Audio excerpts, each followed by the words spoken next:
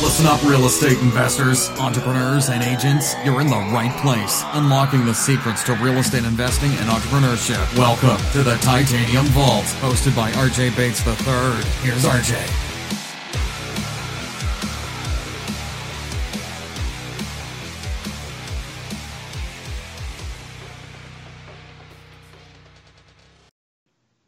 Hello and welcome to the Titanium Vault. I'm your host, RJ Bates.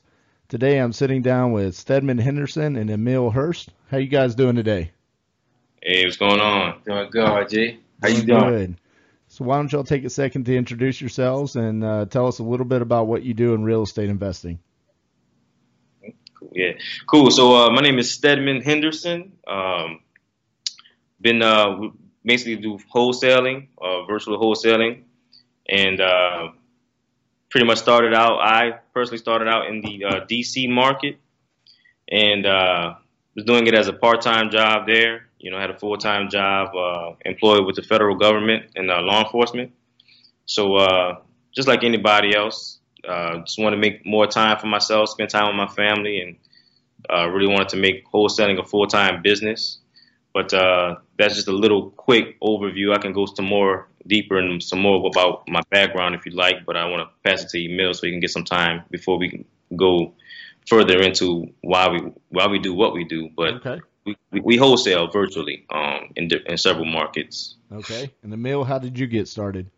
Yep, Emile Hurst, kind of like everybody else in real estate world. My mom gave me Rich Dad, Poor Dad. When I was in college, I was in between two failing businesses. Then once I graduated, got into law enforcement, just like Stead, and had an on-the-job accident. And that was really a game changer because I put my health on the line for only a few $100. From there, discovered wholesaling and just drowned myself in knowledge. And we've been practicing that since 2014, and been fortunate so far. And how did the two of y'all come together and become partners in your current business? Yeah. So what happened was, like I said, I started out full time in DC, not full time, but I was part time wholesaling in DC. And with me working the type of job I was working, I worked a lot of crazy hours on the road all the time. Never really had a lot of family time to really focus on doing what I wanted to do.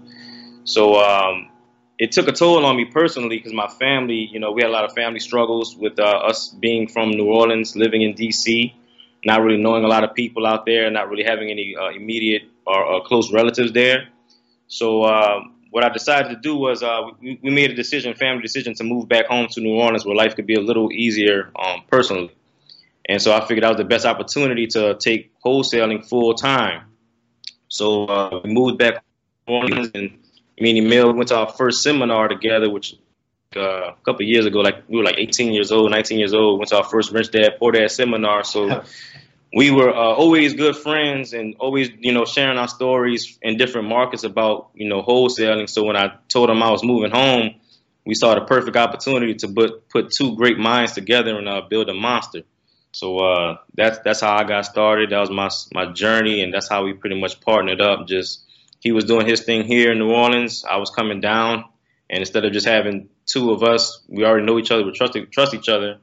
Instead of having two people, you know, that can do one thing, we just put our minds together like you should. Whenever you have someone that you trust and you trust their vision and their knowledge. So that's what we did, and that's how the partnership formed. And we pretty much put it all together once I moved down. Gotcha. And so now y'all currently live in New Orleans. What markets are y'all investing in or wholesaling in? Maryland, Virginia, and the D.C. area. And we also coming to Georgia. We should be in Georgia within the last quarter. Sorry. And we're going to constantly expand from there. So we should be in at least five different markets by this time next year. But again, that's our goal, but we think we're going to blow past that. Gotcha. And is the majority of your business right now in New Orleans? Yes, the majority of our business is in New Orleans. Again, New Orleans is a struggling market, so we pretty much make a lot of things that probably won't work. So we see a lot of crazy things happen in this in this world with New Orleans with a lot of title issues and stuff. Mm-hmm. And we're pretty much going to be able to take this knowledge and this skill in other markets where they have cleaner titles and a little less hard work involved. I guess. I mean, it's all hard work, but New Orleans Right. is a struggling market. So And when you say it's a struggling market, kind of explain that to people, because I think nowadays it's so common. I have people on here and all they talk about is the market's great. It's a super hot market. It's easy to wholesale. It's easy to find rentals.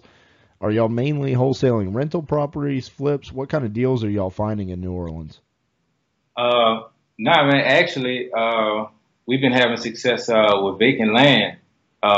We're a decade plus removed from Hurricane Katrina, so the city was littered with blighted properties, and the city is kind of getting fed up with it now. So a lot of these properties are being torn down. So we have blocks across the city that's all vacant land. So now new construction is really on the rise. So our model is we go after a lot of vacant lots.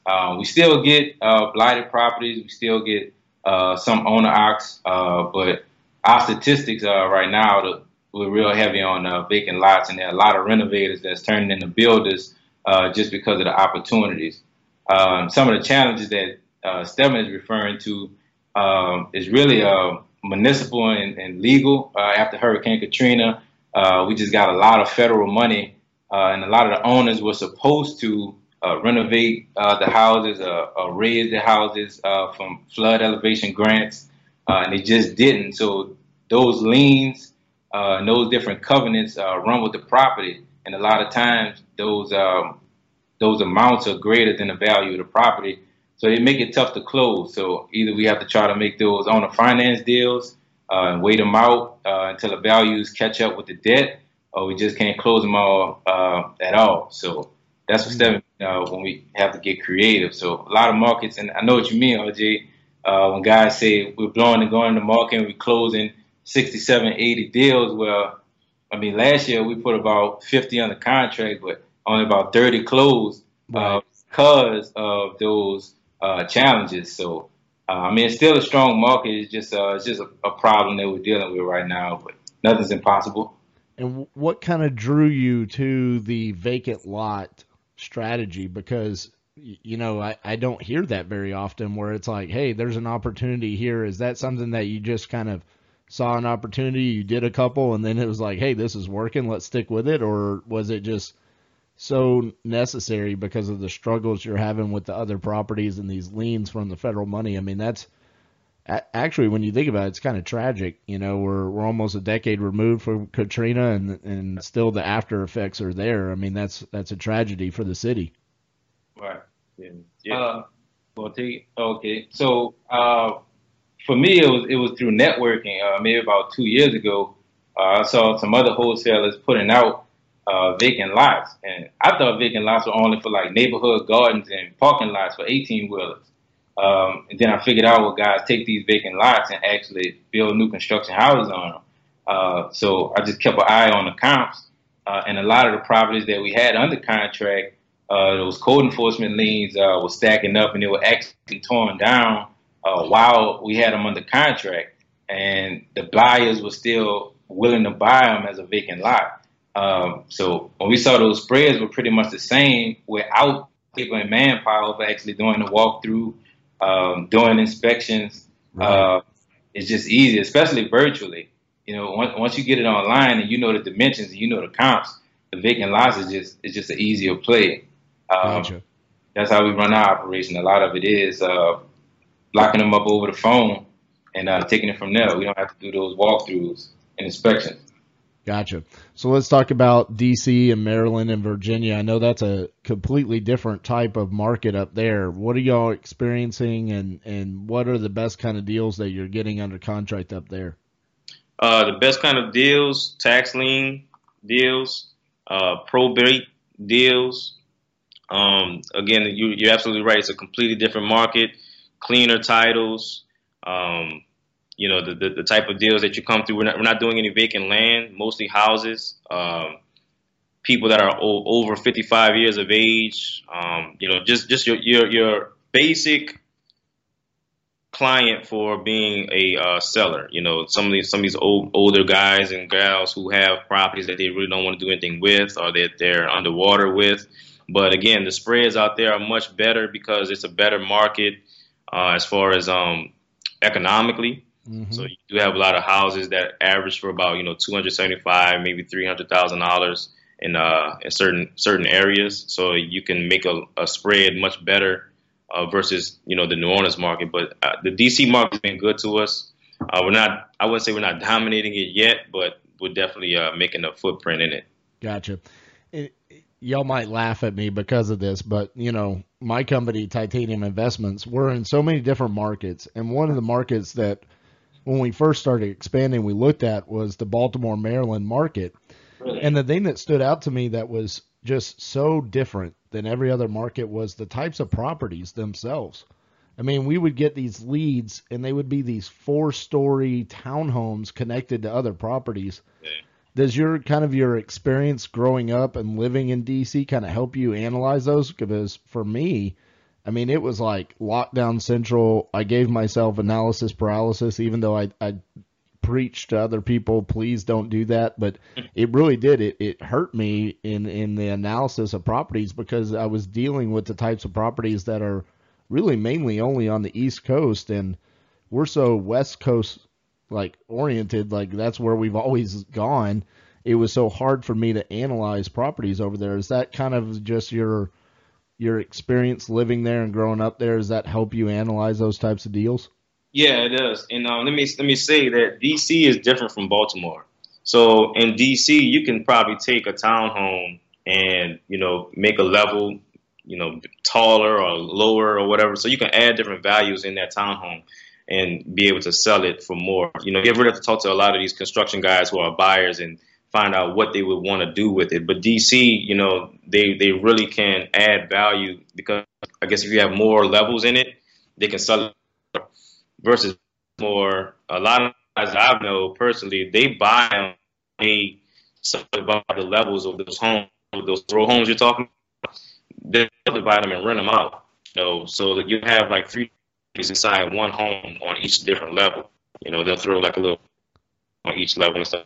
So they'll do little things like that and rent them out. But DC is a completely different animal from Baltimore. It's way more competitive. But yeah, you definitely can do your comps the right way there. And those townhomes, they sell, man. They sell, believe it or not. People want to be in them in DC. So Right. Especially if you're in DC. Baltimore, different story, depending on where you're at.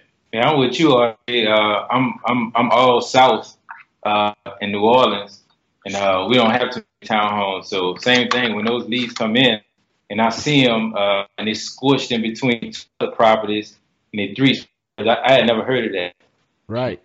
So I mean, that's the thing, and I'm starting to get over that. I mean, now that we've expanded to different markets like Alaska and Hawaii and Arizona and Missouri, right. we've started to see literally each region of the country kind of has different types of real estate and how they utilize them. It's like you're talking about, you can rent out different levels. Like you can do that in Hawaii. I mean, it's almost crazy. I mean, you can have like a 3-story home in Hawaii, can have a basement and then 2 regular stories, and that could be considered a 3-unit rental property. Wow. Whereas it's but there's only, that's only one house, it's not a unit, it's a house, and it's just commonplace there because there's a housing shortage, and so there's a need for rental properties, and they just rent out the floors on the properties themselves. And so I've seen that in the different regions, just how real estate is utilized is different, across the board. Let's talk about how you guys are acquiring these properties. What forms of marketing are you doing? I heard earlier that you are acquiring properties directly on the phone. Is that from direct mail and they're calling you, or is it from cold calling? Cold calling. Gotcha. Is that the main form of marketing that you guys are using? It is. I would say main form that we use full time and that we're tracking. We have some PPC, and then with the carrier site SEO, rolling before as our bread and butter. It's all cold calling. And what made you decide that that was going to be the form of marketing that y'all were going to use? Man, tracking the marketing. And when I went back over the data over the past 3 years, from when I was in business, and then the 4 year from when Steadman came to help out and took over, it was the highest generating lead form. Right. And direct mail is just so expensive, man. So direct mail may show a higher gross, but when you go back and do those numbers, the net is lower than cold calling. Yeah. And it's so versatile with the information. Once that direct mail piece gets sent out, it's gone. But with cold calling, you got the call, you got the text messages. In addition, you can send videos with that. You can just get much more creative with cold calling. So we try to juice it and get the most out of it as much as possible.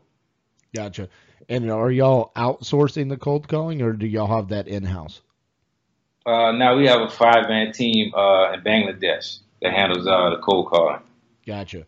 So let's talk about that, because I have people come on here and they talk about utilizing VAs for different things, cold calling being one of them. Mm-hmm. How are you screening those cold callers and creating that team across the planet? I mean, literally, it's on the other side of the planet. So how are you communicating to them and then screening them to make sure that they're going to be a good fit for your team?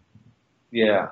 With our technology. So, I mean, everything you have to do with something like that has to be technology based. We use a program called Call Tools, where you can listen to the calls, you can track the time of the calls and stuff like that. So it really helps us get to knowing that these guys are making the right calls, they're talking to the right people, and they're saying the right things that we want them to say.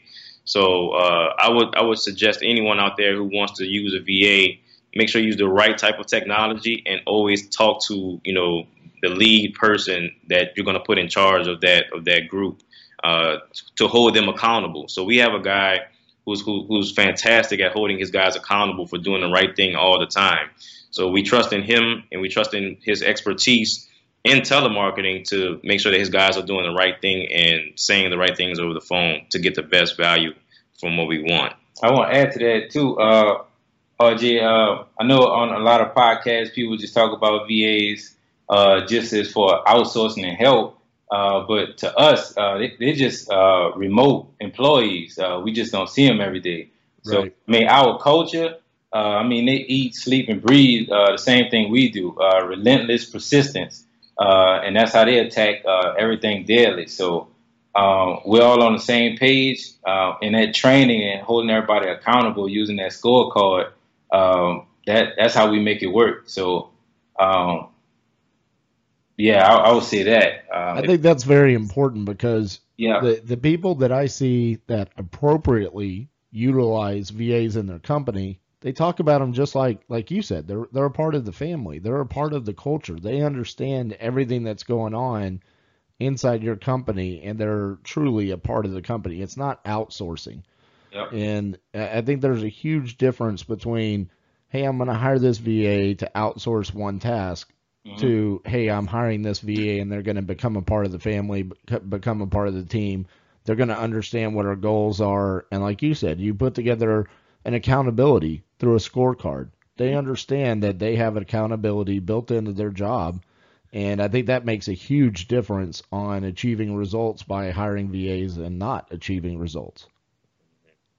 Yeah, to kind of add to that as well, like when we were talking about expansion with the guys in Bangladesh, we were actually considering hiring more guys, and what happened was he was taking so long trying to find the right guy for our newer markets that it took me to kind of understand, like, he's looking for the right person to kind of buy into the vision. He doesn't want to put a guy on the phone and just have him doing random stuff over the phone or just kind of wasting time. So what Emile is saying is actually correct, and what you are saying as well is they bought into the vision, and you want to find somebody that's in a leadership position with your VAs that's going to give you what you will give them. I want to give you quality. I'm going to give you quality leadership, and I want to see that out of you in return. So let's talk about y'all are in multiple markets. You want to be in 5 or 6 markets here in the last quarter of 2018.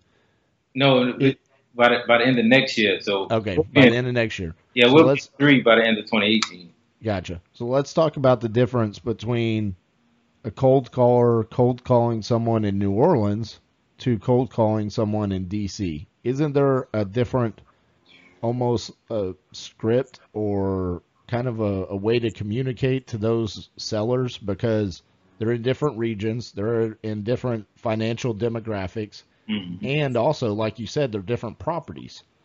So your main property in New Orleans is, or the main thing that you're going after is vacant land, and then in DC you're going for properties that are in the $275,000-$300,000 range. So do you have different scripts and ways that those cold callers communicate to those sellers? Yeah, so definitely a difference. It's more so with in New Orleans, people are more laid back, so they'll be willing to talk to someone, as long as you're not, being disrespectful or overly pushy.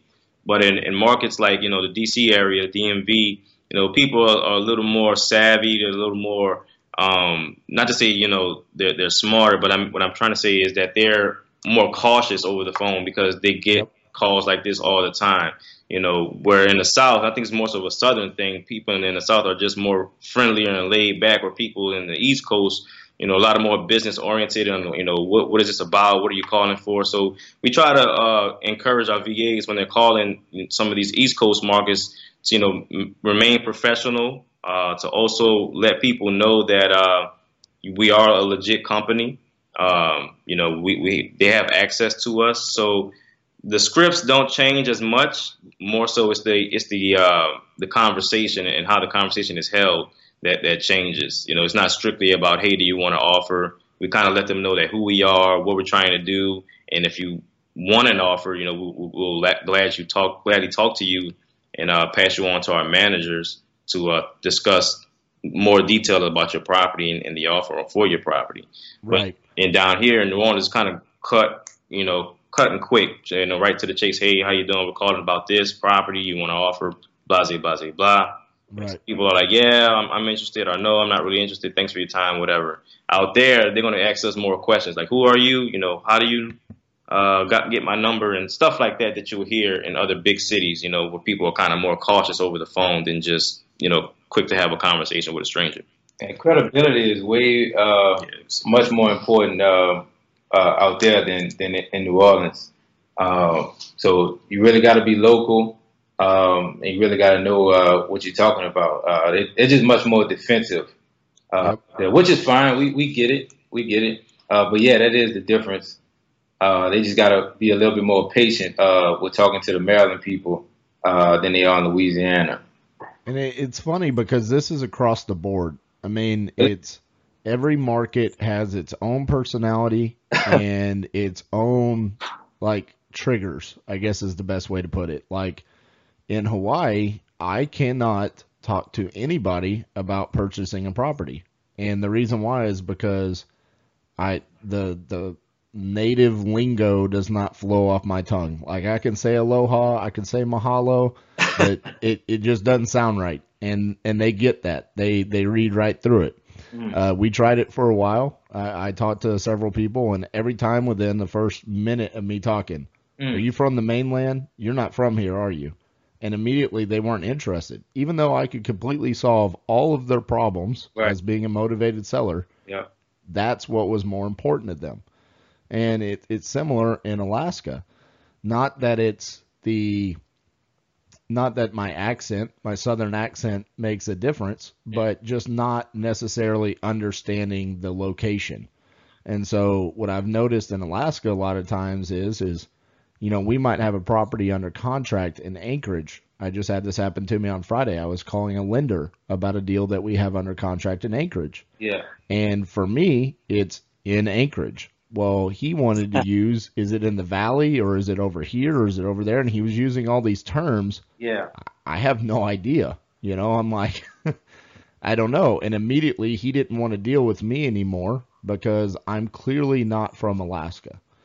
And so it's funny how those markets, sometimes just the little intricacies that you learn over time are what can make a huge difference in your business. And that's kind of like, I know you and I, or both, all three of us have had conversations about y'all's business in DC and in Maryland, and just a little tweak here or there might make a huge difference on how many of those cold calls might convert to a lead just from changing a couple of things that you're doing compared to what you're doing in New Orleans. Because I know we felt that same difference across the country in the different markets that we go in. And it's just important to make sure you're paying attention to that. So that being said, are you recording your cold calls to kind of go back and see how those conversations were going with your cold callers? Yeah, we are. Call Tools allows us to do that live. So while the call is running, we can actually monitor it. They are recorded. And Call Tools also allows you to barge in on a call if you need to. So right now we're trying to put together a training program to where all the cold callers can listen to the calls collectively and critique each other. But to answer your question, short answer, yes, we are recording them, and it helps when you hear where a call went wrong. Because if you don't, for the people that's not listening to the cold callers, you'll just see results and numbers, and wonder why your response rate is this and your conversion rate isn't this. Or if you go back and you're looking at properties that you know fit your criteria, and why didn't this lead convert or become an appointment? If you listen to those calls, you'll start figuring out, just like you say, one line or one sentence that was said or not said in that phone call killed the whole thing. And you got to make sure that you correct that as soon as possible before you end up calling for a whole quarter and don't have any leads under contract. Yeah, it's so funny, man. It's like here in Texas, this is just something that I've noticed. Like here in Texas, one thing that goes far is like hospitality, like being jovial, almost like joking with them and creating some humor and like connecting. Yeah. And in other markets, that's almost like annoying. Like, I don't know why you just cracked that joke. Like, that wasn't funny, but here in Texas, it works. And maybe that's just something in the market or how we were raised here and how they're raised there. I don't know. It's just, it's little things that you notice when you record those phone calls, or even if you place those phone calls yourself. That's one thing I love to do. When we go to a new market, I like to do a lot of the initial groundwork myself. And the reason why is because I feel like it's hard to train somebody on how to do something if you've never done it yourself. And so I like to do cold calls and calling lenders and things like that myself. My team gives me a hard time about it. They say it's because I'm a control freak. But really, it's just because I'm trying to learn all those different things. And I also feel like, yeah, there is a little bit of a control freak part of it where it's like if I cold call somebody and I mess up because I told them a joke or I didn't say aloha or mahalo at the right time, I can kind of learn from that and recover. Whereas maybe a cold caller might not be able to unless we kind of teach it to them. But it's very important to pay attention to those little tiny details that can make a huge difference. Because at the end of the day, if you're building your list correctly, then you know there's a motivation there. Right. So really, the whole point in this is just getting to the point to where you can explain to them, I'm here to solve your problem. Yeah. And you don't want anything in the meantime to screw that up.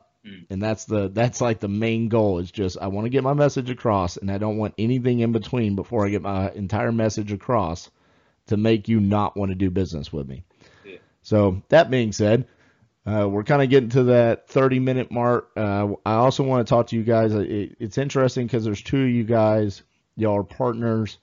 Y'all have big aspirations. You know, I know we've talked offline about, y'all potentially becoming kind of like we are where you want to go nationwide, which I think is amazing. And I think y'all have a great business plan to do that with sticking with the wholesaling and the cold calling and just expanding to the different markets.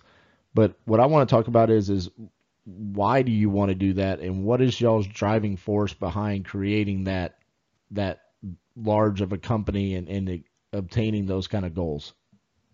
Yeah, so the biggest thing is legacy. We definitely want to implement a structure of a business that is structured to where we can pass it down, to generations, or worst case scenario, we can sell, if we choose to. So we kind of grew up, being born with what we had, not much or just what our parents had, but we definitely want to implement something that we can pass down or demonstrate to our families that, hey, this is for us, this is for our family, this is for us to nurture, to take care of, and continue to grow. So always tease Emile, saying, man, we're Pepsi. That's my whole thing. So I'm always trying to be bigger than the next wholesale or the next company that's on the rise. Just to be as big or if not bigger. So just to have something that's passed down, where our families can say, hey, this is for us. Yeah, same thing for me, RJ. Each one of us has one son. And I heard a story earlier this week. I forgot where I heard it, but it was basically a grandmother asking one of her grandsons if they knew who their great grandfather was. And the grandson said no, and she said that's because he didn't leave you anything. And that's kind of the boat that we're in. I don't know the first names of either of my great grandfathers. And the only thing I know that they ever passed down was just debt on properties, a personal debt. And we just don't want to leave that type of legacy behind. We want to make sure our sons have a head start and at least the opportunity to have the option to say whether they want to be entrepreneurs or not. 'Cause, I mean, you have a child. We won't force this on them, but we want them to have the choice that we didn't have to say, whether we want to be corporate or whether we want to be entrepreneurs. So that's a driving force behind that, and to just share that same relentless, persistent spirit that me and Steadman have. We think with the partners that we make in different markets, there are other people that have that same spirit. They just need somebody to help them ignite it, and I think we can do that with our passion and our drive as well. It just can't be contained to New Orleans. So, right, yeah. Well, I'll tell you what, man. I've talked about this before on the podcast, but having a child can make a huge difference in your path and what's important to you. Mm-hmm. And recently, my son Trinity, who's actually been on the podcast before, if y'all haven't caught that episode, he actually interviews Dada on the interview. Oh yeah, I gotta see that one. Yeah, that was a fun one. But he started this new thing where there's been a couple times recently where I've had to leave town for a couple of days, and while I was gone, he would literally play by himself imaginary real estate investor. Oh. And he was pretending to buy properties, and it was so funny because I got videos of it where he's talking to contractors and he's talking about how much he bought the property for and how much work he put into it and what he sold it for. And when I came home, I actually had an experience with him where I was like, okay, how much did you buy the property for? And he's like, $10. And I'm like, how much work did you put into it? And he's like, $10. And I'm like, okay. And how much are you going to sell it for? And he thought about it and he was like, $25. And I was like, that's not bad, but I think you should go for 30. And then I explained to him why, and it's crazy, man. He kind of gets it now, where he understands the math there on why he would do that. And so it's crazy. Your kids are always watching what you do, and they want to be just like us. I mean, as parents, we're their idols, and Corey Peterson talks about this all the time, where when he was growing up, his dad was like the Greek god. He's like, he just remembers looking up to him. He was a minor league baseball player, and he just talks about how much he looked up to his dad. And now that we are dads, maybe you don't feel that all the time. I mean, there's moments where you clearly know your kid's looking up to you, but there's also moments where it's like, you're just dad. You kind of show up and, yeah, maybe they're busy playing and they don't run up and hug you like they used to and stuff like that. But they're constantly looking to us to decide and figure out what's the best thing to do for their lives. Yeah. And I think it's just so important, like you said, to build that legacy and not only give them something to pass down, but also just to teach them what work ethic and creating something on their own and giving them that opportunity and laying out the foundation for them on what they can do with their life, like you said, if they decide to, and I'm very much like that. Like Trinity doesn't have to be a real estate investor. He doesn't have to take over Titanium Investments when I get old, but if he wants to, the opportunity is going to be there. And I hope that's what he does because that's what I love to do. And I hope he loves it too. But if he doesn't, that's okay. I'm just showing him what you can do literally from nothing. And so I applaud you guys for doing that for your children as well. Did you say just a couple of years ago y'all were only 18, 19 years old? How old are you guys? Oh, no. No, so we our first seminar together, because we were always intrigued in real estate. Our first seminar together was when we were 18. So that's when that was like our introduction to real estate and wholesaling and the Rich Dad Poor Dad philosophy. But Gotcha. We're both 30. Oh, well, you're still young. Yeah. I have to say that because I'm 33. So you guys are young. So, but that's awesome. To be 30 years old and to be where you guys are and have those aspirations to be expanding nationwide. I have no doubt in my mind that you guys are going to be successful at that and continue to build that legacy for your kids. Yeah, and kudos to you and Cassie as well, man, for cultivating that inspiration. Because I know a lot of people listen to these podcasts, the guests and the interviewers make this seem like a pie in the sky, but it's all a grind. And at every level, whether you're a wholesaler just trying to get that first deal, or whether you're the wholesaler trying to scale up to one new market or nationwide, there's going to be challenges at every single level. So attitude and that grit that you have now, as long as you apply it then, you'll be fine. So we didn't dream we'll be here. We just wanted to do wholesaling on the side for extra cash while we work 9-to-5 jobs. Right. And here we are full time, picking up our kids from school and just being places we thought we wouldn't. And that's awesome, man. To that, like I want to let your listeners know that if you're doing it alone, don't be afraid to partner with people because partnerships is a beautiful thing. Like we both were doing different things in separate markets. But, I'm just glad that when I did move down here that, me and Emile got together and formed our business because I can sit here and say that I don't think I would probably be as far as we are without him, and vice versa. So I think if anybody's out there doing what they're doing alone, don't get too big-headed or too cocky to think that you don't need a partner because at some point you just never know how big you can actually be without a second head. Absolutely. Well, everything that we do at Titanium revolves around partnership. Mm-hmm. And, without partners, there would be no conversation about Hawaii, Alaska, Arizona, Missouri. That wouldn't exist. We would just be here in DFW, and we would probably just be wholesaling still. It's the power of strategically partnering with other people has enabled us to grow this. Without partners, I wouldn't even have time to do the podcast. So, I wholeheartedly agree that, if you're struggling and you don't know what direction to go, a lot of that goes back to the fact that maybe you don't have the right people around you. Surround yourself with other people. Go to masterminds. Go to RIAs. Yep. Meet other people and surround yourself with them. I'm always looking for opportunities to work with other people to find ways to expand our business. And literally every time I go to those events, I find somebody where there's a direct correlation where we can work together and have a great reciprocal relationship. So, guys, thank y'all so much for taking the time to sit down with me. Appreciate it so much, and I can't wait to watch you guys continue to grow and grow nationwide. Appreciate it. I want to make a recommendation, too, for those partnerships, Rocket Fuel. I don't know if you want to put that in the show notes, but if you read Rocket Fuel, you'll be able to identify which partner you need. Whether if you're the visionary, that means you need an integrator. If you're an integrator, that means you need a visionary. And that helped us out a lot, defining our roles so we could play to our strengths. Absolutely. Makes it even easier. So, yep. Yeah.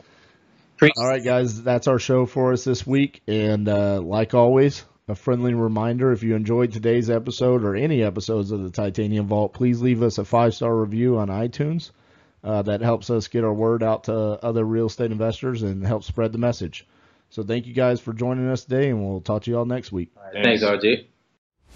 Thanks so much for listening to the Titanium Vault with your host, RJ Bates III. For more info and to stay up to date, visit www.podcast.thetitaniumvault.com and on facebook.com/The Titanium Vault. If you enjoyed the episode, please rate and review, and we'll catch you next time on the Titanium Vault.